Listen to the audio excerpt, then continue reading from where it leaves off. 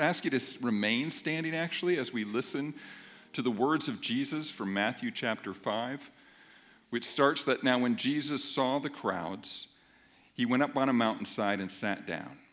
His disciples came to him, and he began to teach them. He said, "Blessed are the poor in spirit, for theirs is the kingdom of heaven. Blessed are those who mourn, for they will be comforted. Blessed are the meek, for they will inherit the earth. Blessed are those who hunger and thirst for righteousness, for they will be filled. Blessed are the merciful, for they will be shown mercy. Blessed are the pure in heart, for they will see God. Blessed are those who hunger and thirst for righteousness, for they will be filled." Oh, I think I went in the wrong order, sorry. "Blessed are the peacemakers, for they will be called children of God. Blessed are those who are persecuted because of righteousness, for theirs is the kingdom of heaven." This is the word of God. You may have a seat. I'm going to invite Bob Johnson from First Reformed Church to come up.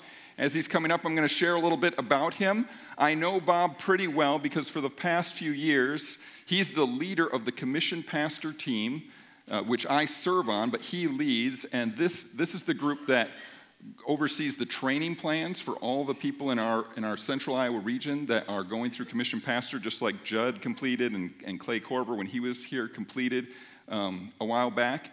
And so I've got to know him well. He is a man who is full of integrity, who's very gifted, who's very diligent, who's very funny. I think about 50%, maybe more, of the emails I receive from Bob, I literally laugh. About 90% I smile. 10% I'm like, no, I'm just kidding. But no, I mean, he just makes me happy. And I got called over to First Reformed Church by their consistory, their eldership group, several years ago with the previous pastor, and they were in a crisis. And it was not looking good for their church. And Paula Van Ruckel, who's an elder here, actually got called in to be part of the team that would search for a new pastor for their church as they tried to work some things out. And Bob and his wife Patty have come, and I am stunned at the fruit that has happened at First Reformed Church in these last years. There are First Reformed Church dunked people, like baptized people. People are coming to faith. People are coming of all ages. A church that was mainly older now has families. And I am just grateful for both of their leadership in this. I'm just grateful for them. And I am grateful that he agreed to come and speak to us today. So I'm going to pray for him and then turn it over. So, God, I thank you for this man. I thank you that he loves your word, that your word is in him. And we need to hear your word, your fresh word for us today. I thank you for Patty. I thank you for the gifts that she has. I thank you for the sacrifices she's made. I thank you for the fruit that is born. I'm guessing that people have no idea. But you who sees what's done in secret, you will reward her. And I pray that out of the fruit of their relationship, out of their ministry, out of their abiding in you, today we would hear from you. We would be led to connect with you. In Jesus' name, amen. Amen. Thank you, Andrew. I appreciate that he appreciates my humor and then asked me to come in and preach about mourning. So, in case you don't see much of that today, that's why. Thank you, Jason, for sitting in the front row. I appreciate that very much. Well, you've begun a series on the Beatitudes, the Sermon on the Mount. The word blessed is upside down on your screen because this teaching that Jesus gave was going to be counterculture to the people who heard it in the day that they heard it, and it's counterculture today. Matter of fact, even as we kind of march into what we're going to be unpacking today, this is not intuitive for us to do. It's not intuitive for us to start out with blessed is the poor in spirit or blessed are those who mourn. It just doesn't come naturally to us. I think Jesus knew that as he was preaching it. And so we have to put really our obedience in full gear today to do what Jesus is asking us to do. And then men in particular, sometimes as we go through these Beatitudes, you think, man, this is for men. We got to cry. They're going to teach us how to be meek, all these other things. Yep. This is the kind of men God desires. And so as we unpack this morning, just come with me a few years before Jesus would give this message to the temple. Matter of fact, Jesus was only 40 days old. And if you could imagine the temple in Jerusalem where an old man was sitting in this temple, an old man who sat there so very often, and his name was Simeon. And Simeon had something on his mind because the Bible is very clear that the Holy Spirit came upon him and said that he would not die until he saw the Christ. And so here at 40 days old, Jesus was brought into the temple by Joseph and Mary. And there is Simeon. See, it wasn't just a matter of seeing this Christ child. It was a matter of receiving the consolation of Israel. That's what it says in the Bible, the consolation of Israel. And so you wonder, well, what's the consolation of Israel? It's the comfort. It's the comfort. So this comforter in Jesus has come. And so here they walk in. And Simeon, the Bible says, when he came into the temple that day, that the Holy Spirit was upon him. The Holy Spirit had already revealed to him that this would happen one day, and today's the day. So Mary and Joseph didn't quite know what's going on, but Simeon did. And there they brought the baby over to Simeon. And Simeon held that baby that he longed for. And I have to believe that tears filled his eyes because, see, Simeon was living in this world that seemed so dark to him. There was all sorts of things that weren't right. And one day, Messiah would come. The consolation of Israel would be here. And now he's here. And what were the words? He said a variety of things, but this is at the heart of it. He says, "For my eyes have seen your salvation, that you have prepared in the presence of all peoples." This was the Comforter. Jesus was here. And so even as we sit here today, remember this. There's the first advent of Jesus when he came, and we're living in the second advent. We're longing for him to come today. So like Simeon, we're sitting here today waiting for Jesus to come back again to restore all things. And so why do we do the things that have been asked of us? Because we do it out of obedience to the one who is going to come back. So blessed are those who mourn, for they will be comforted. So last week, Judd set things up with the first beatitude, blessed are the poor in spirit.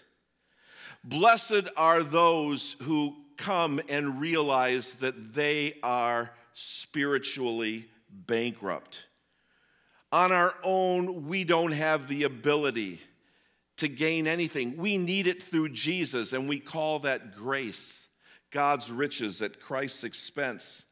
And so these Beatitudes are given in an order. The first one is where it's supposed to be, and the second one is where it's supposed to be, and the second stage moves right into mourning.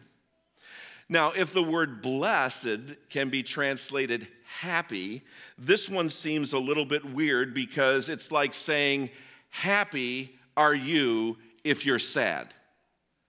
It just doesn't seem right, does it? It certainly doesn't seem natural. Happy are you if you're sad.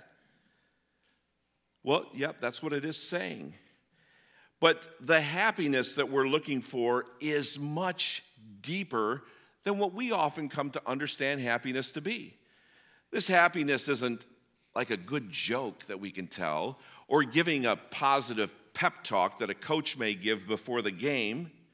See, we can manufacture those things very quickly, but that's not what we're hoping for here.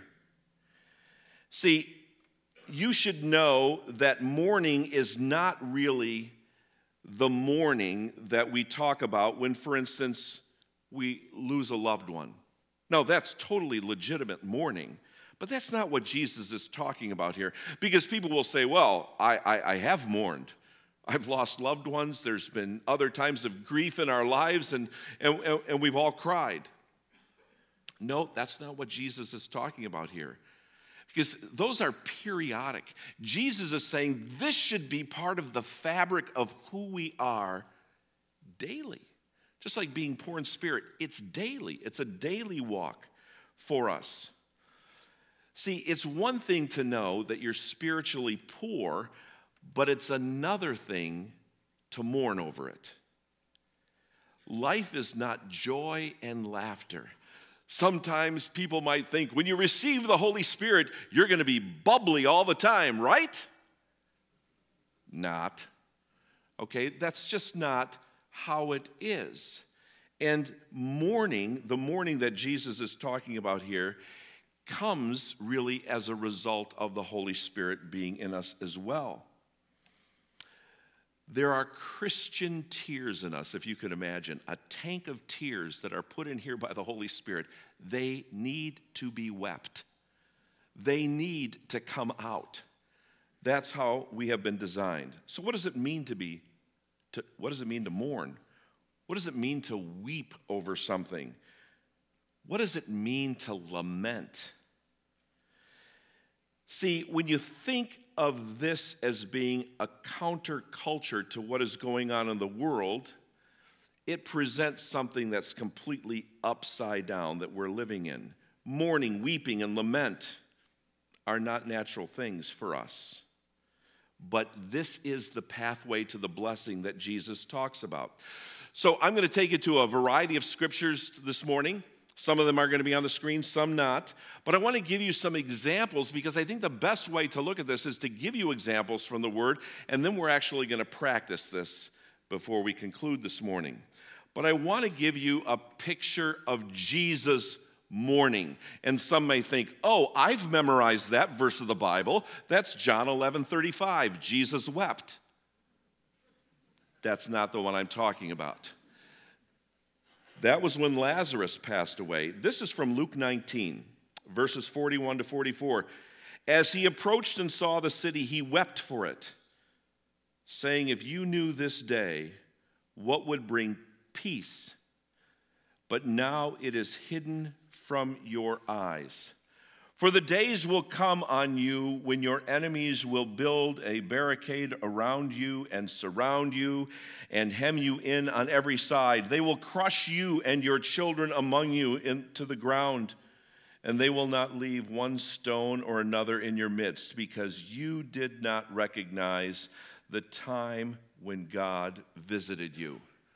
These are very sobering words. See, when we think about mourning, I think there's two areas we really need to think about. We need to mourn the things that are going on around us in this world. You ever get mad when you watch the news? You ever get frustrated when you watch the news, whether it be local news or maybe national news or international? It's easy for those emotions to come. We need to think less about getting mad, and we need to think more about weeping what's going on in this world. It's awful. I wish I could somehow stand up here and give a positive sermon and say it's all going to get better. It's not. It's not. And this is where Christ calls us to minister. So we think about mourning about the things out there, and then we also need to mourn the very sin that is in us. So Jesus, on his way into Jerusalem, the very week that he was going to be crucified, he stands over the city and he looks and he weeps over them. My paraphrase, you didn't get it. You didn't get it. I was sent here for you. You didn't receive me. You didn't get it. You didn't listen. This has been promised throughout the Old Testament that I would come, and you didn't recognize me. And then he pronounced a prophecy that came true. That came true just a few decades later. The city of Jerusalem was absolutely crushed. He wept over the city. We have to think of Jesus as weeping over the sin of the world, just like he wept there. There is going to come a day that Jesus is going to come back in judgment. Make no mistake about that. But just think of him weeping over the sins of the people even now in what's going on in the world. We live in a world that's very evil. There is sin all around us. Where is truth? We know it's here, but truth is being redefined all the time out there. We can get mad, we can protest, or we can weep for the world, just as Jesus did. We can cry out in prayer that, Lord, one by one, that people would come to know you as their Lord and Savior and be saved from this wreck of a world that we're living in. That's what we're called to do. It starts with mourning. What did Paul have to say? Let's go to Philippians 3:18. He says this, "For I have often told you, and now say again with tears, that many live as enemies of the cross of Christ." So he's writing to the church in Philippi, and he's saying, many live as enemies to the cross of Christ. Well, here I know that in this church, the cross of Christ is taught for what the Bible teaches it to be. It's because of the cross of Christ and the fact that Jesus on the cross said, "It is finished," that our sins are paid for once and for all those who receive that. And then Paul was saying, there's people. There's people both within, quote, the church at that time, as well as outside there, that they're enemies of the cross, that they're preaching down the cross. And the same thing is going on today. And Paul says it.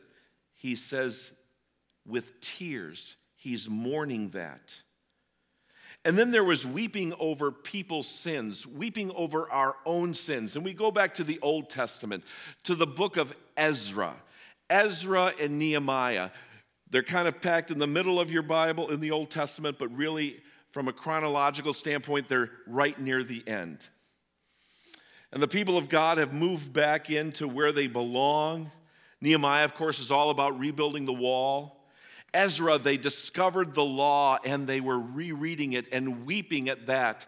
And here in 10:1 it says this, "While Ezra prayed and confessed, weeping and falling face down before the house of God, an extremely large assembly of the Israelite men, women, and children gathered around him, and the people also wept bitterly." What were they weeping about? They were weeping about sin.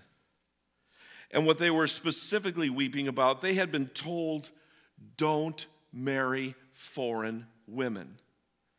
Now, don't marry foreign women. This had everything to do with faith, and marrying people who were of the same faith. And they had not obeyed God with that. And because of that, so much sin came in. So they were weeping bitterly over this because they wanted the favor of God. And they realized that they had acted outside of what He had said for them. And so they fell down and they wept bitterly. Blessed are they who mourn. Romans 7. Paul says this, "What a wretched man am I. Who will rescue me from this body of death?" That's right after Paul says these verses that we've often heard before. That which I want to do, I don't do. And that which I don't want to do, I do. What a wretched man I am, he says. And maybe you've been in that spot where you just feel like, I'm just always doing the opposite of what I think I'm supposed to do.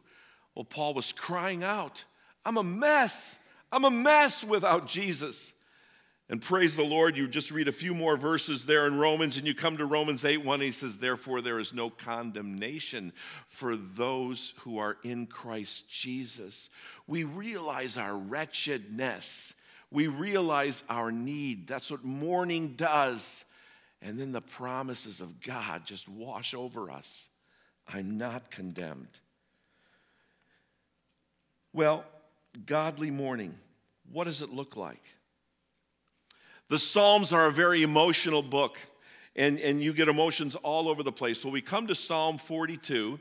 Some of you might be familiar with that, the words at the beginning, "As the deer longs for flowing streams, so I long for you, God. I thirst for God, the living God. When can I come and appear before God?" Listen to this. "My tears have been my food day and night, while all day long people say to me, 'Where is your God?'" Wow. When I reread that this week, I thought, there are people out there that they're ridiculing Christians more and more, seeking to make Christianity as irrelevant as they can.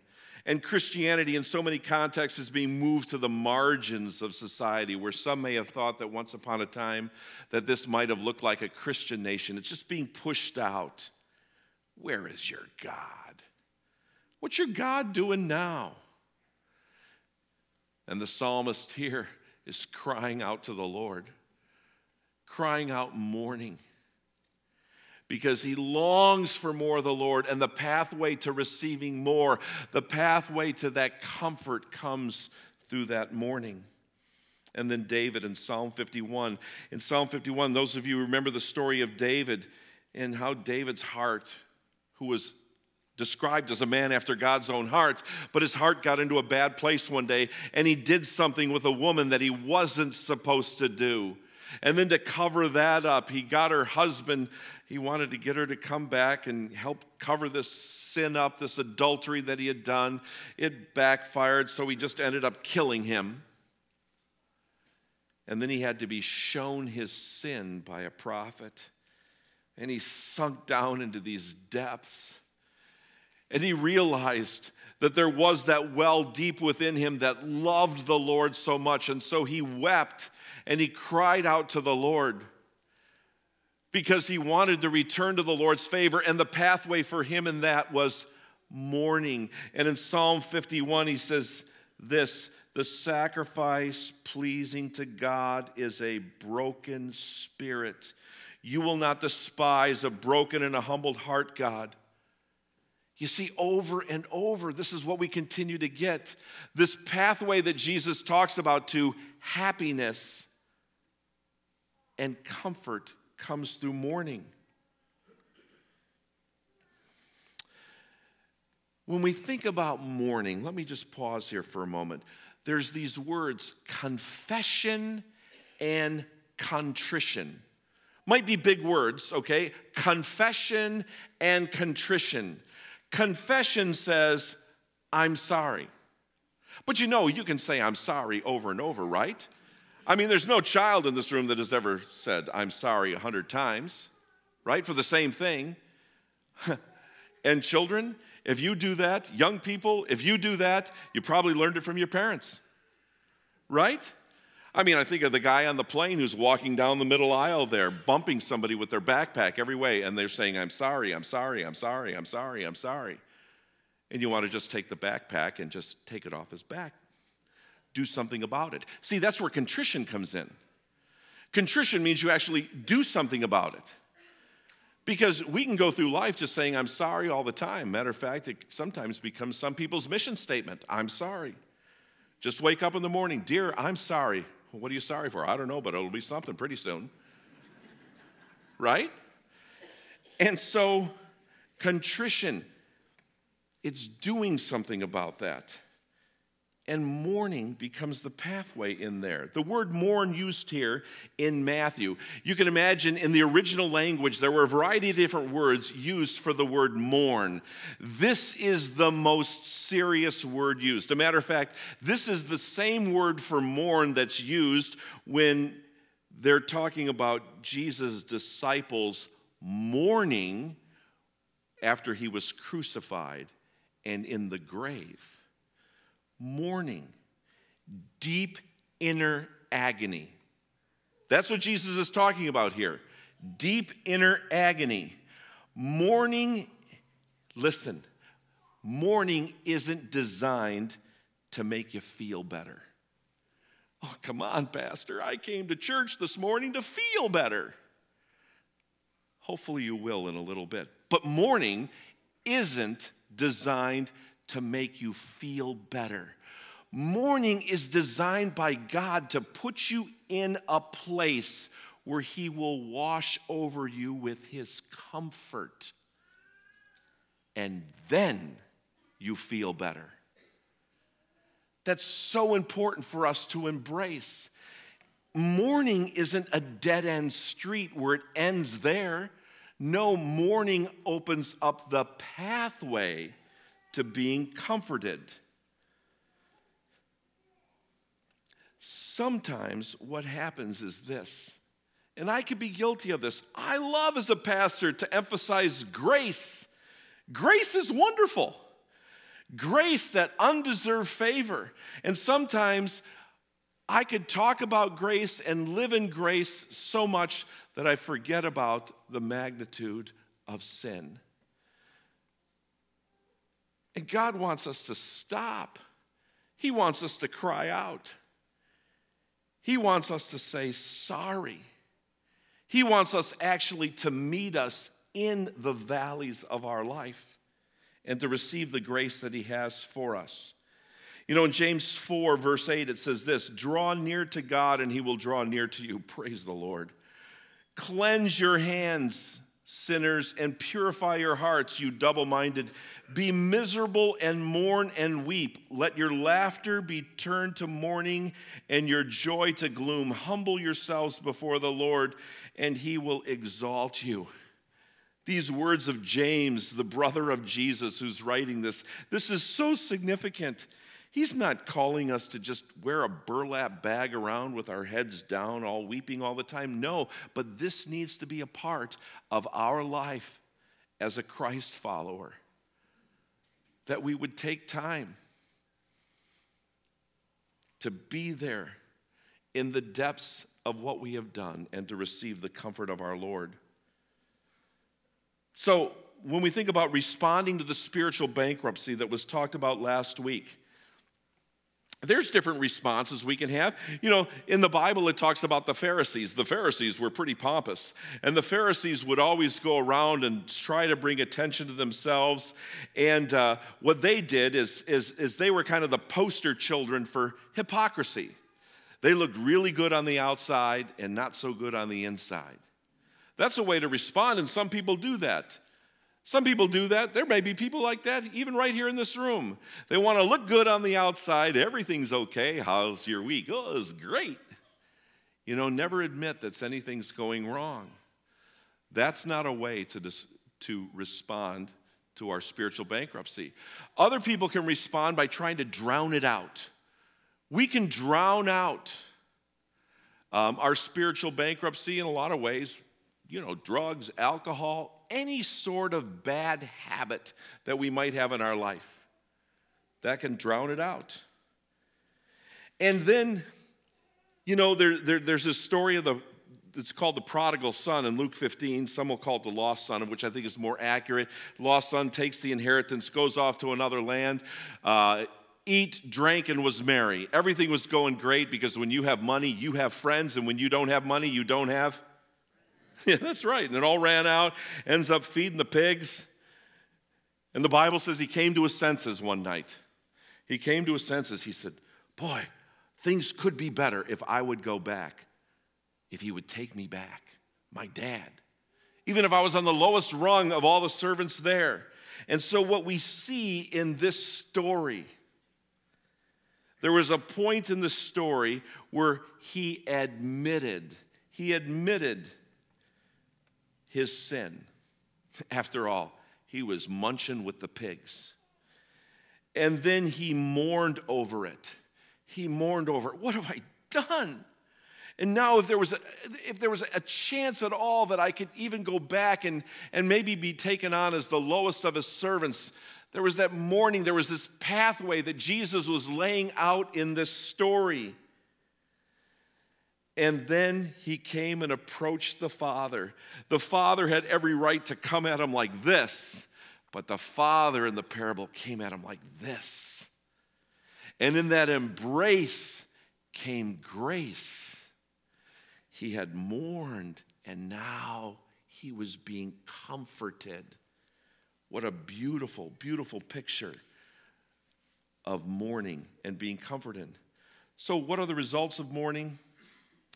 You know, when the Holy Spirit was sent out, Jesus had said that this was going to happen. He told the disciples about it, and he says, I'm going to send you another comforter. Well, if another comforter was going to come, guess who was the first comforter? Jesus. Always the right answer, right? Jesus. Jesus was the first comforter, and Jesus says, I'm going to send you another comforter, and that's going to be the Holy Spirit. And so when we mourn, here comes the Holy Spirit, there to bring us comfort. And along with that comes the Word of God. You want to be comforted? Find yourself in here. And find yourself and let the Holy Spirit direct you to the very things that will comfort you in here. And you will be amazed at the grace you receive. And when we mourn, here's what I could say that's happening. My wife and I had significant birthdays this year. And let me just say, the only good thing is senior discounts. But when I look at sanctification in my own life, that is growing up in Christ, what we pray for, what we hope for, is that we have a greater sensitivity to our sin. Because see, when I have a greater sensitivity to my sin, I move quickly to confession and repentance. And so I'm grateful, but it comes through the pathway of mourning our sin.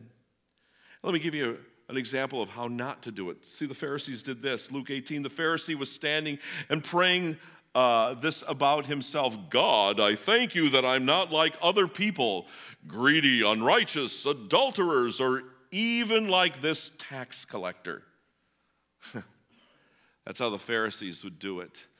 That's sometimes even how people can do it in the church. And Jesus wants us to pray, Lord, have mercy on me, a sinner, a prayer worth praying every day.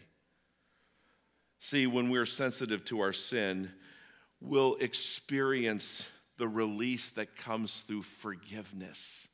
Forgiveness that we offer, forgiveness that we receive. We will move from remorse to repentance, and repentance actually brings about change. So I want to close with this. I don't know how I can talk about mourning and what this is all about and us not do it. Because, folks, this is absolutely imperative that we do this in our prayer life. Many times it'll just be with you alone with God. Other times it could be you as a husband and wife and you as a family together. We must do this. So we're going to go into a time of prayer here just for a few moments. And I'm going to go through some things that sometimes people might see as little sins. And these little sins are actually not so little, and things that we need to bring before the Lord. And I'm going to invite you to say to the Lord what you need to in the privacy of right where you're sitting here. And I'd invite you to ask the Spirit to show you your sins, and let's lay them before the Lord. I'm going to pause after each little section, and then we'll move on. And there may be a particular thing this morning that the Holy Spirit just kind of hits you with. And that's where he needs to do some business with you this morning. You might not even hear anything else I say after that. Just stay in prayer, dealing with that. And if for nothing else, may this serve as a guide for you to move forward into the coming week. So I invite you to bow your heads. Oh Lord, we humbly come before you at this time. We pray for the presence of your Holy Spirit to be in this place, in our lives. And we ask you to do your holy work in us. So let's bring anger before the Lord. Anger. And that is when we dishonor God's love and forgiveness. Maybe it's bitterness. Maybe it's resentment. Maybe it's unforgiveness. Maybe it's keeping accounts that you shouldn't be keeping. Maybe it's revenge. Bring that before the Lord.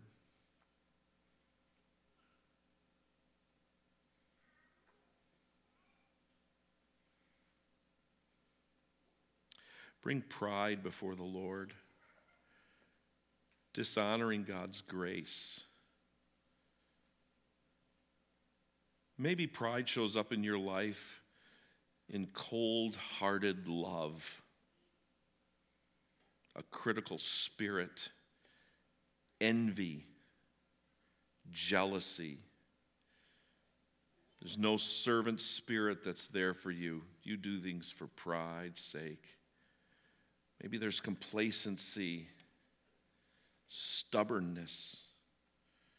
Maybe you're one who's described as opinionated. You have all the answers. As the Lord reveals these things in you, confess them before the Lord.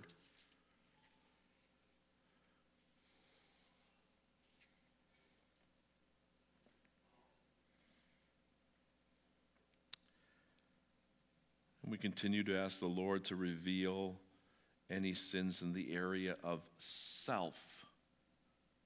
It's when we dishonor His lordship in our life. This can show up in selfishness. This can show up in self-pity. It can show up in us hitting the table and saying, "My rights," or unkindness, or being unloving, or insensitive. Let's mourn these sins.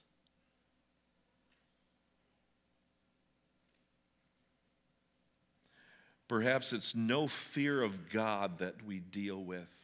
And how does no fear of God show up in our life? Through the toleration of evil. Idols in my heart.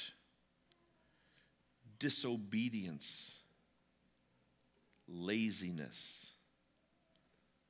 There's little prayer in my life. I'm not in the Word as I should be. Bring these before the Lord and seek His mercy.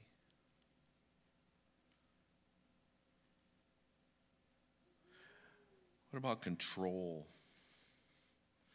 We dishonor His sovereignty when we seek to control things. You have an independent spirit, independent from the Lord. You become manipulative. Your perfectionism gets in the way of what God wants to do. Bring that control before the Lord. And there's lust.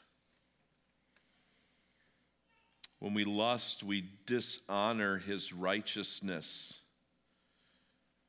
When we covet a person sexually,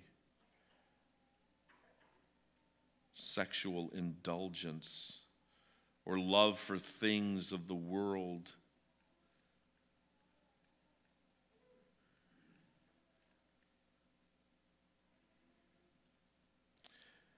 And what about lying? When we lie, we dishonor His truth, and there's deception that can fill our lives. People don't know when we're telling the truth or not, because there's untruths that we continue to say.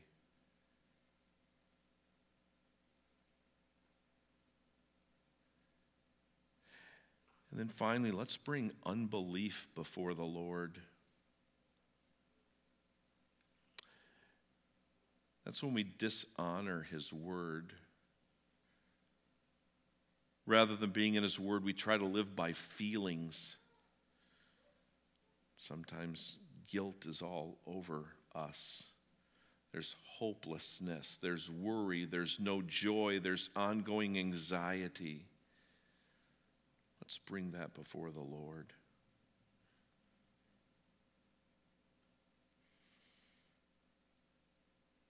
Oh God, when we read through these and we pray through these, what we're doing here this morning is only a beginning, because so much can be revealed in us in each of these areas. It's so much easier, God, to just gloss over these things on a daily basis and just continue on with life. And it hurts to sit in these things. It hurts to realize that these things can actually show up in our own lives. But that's exactly where you've called us to be, to mourn these things and to experience that agony over these things for the singular reason that you desire to meet us right there and wash over us with the comfort that could only come through the powerful presence of your Holy Spirit. So, Lord, may we not be afraid of this, but may we welcome this, eagerly seek this each and every day. And Lord, I know it will bring in us a longing for the day in which we're in heaven for all eternity, and every tear is wiped away, and no longer will we have to do things like this, because we will be in perfect comfort and perfect blessing forever and ever. But until then, Lord, help us now to do what you've asked us to do. And it's in Christ's name we pray. Amen. Beautiful words that Jesus says, "Come to me, all of you who are burdened, and I will give you rest." That's his promise for you, along with the words that if we confess our sins, he is faithful and just to forgive us of our sins and to cleanse us from all unrighteousness. This old man Simeon received Jesus, this baby, into his arms and knew that he was the one. He was the one who would bring all comfort. That Jesus is there for all of us today. And may you know that comfort that he has for each of you. Blessed are those who mourn, for they will be comforted. Go and live in your blessing. We're going to worship now.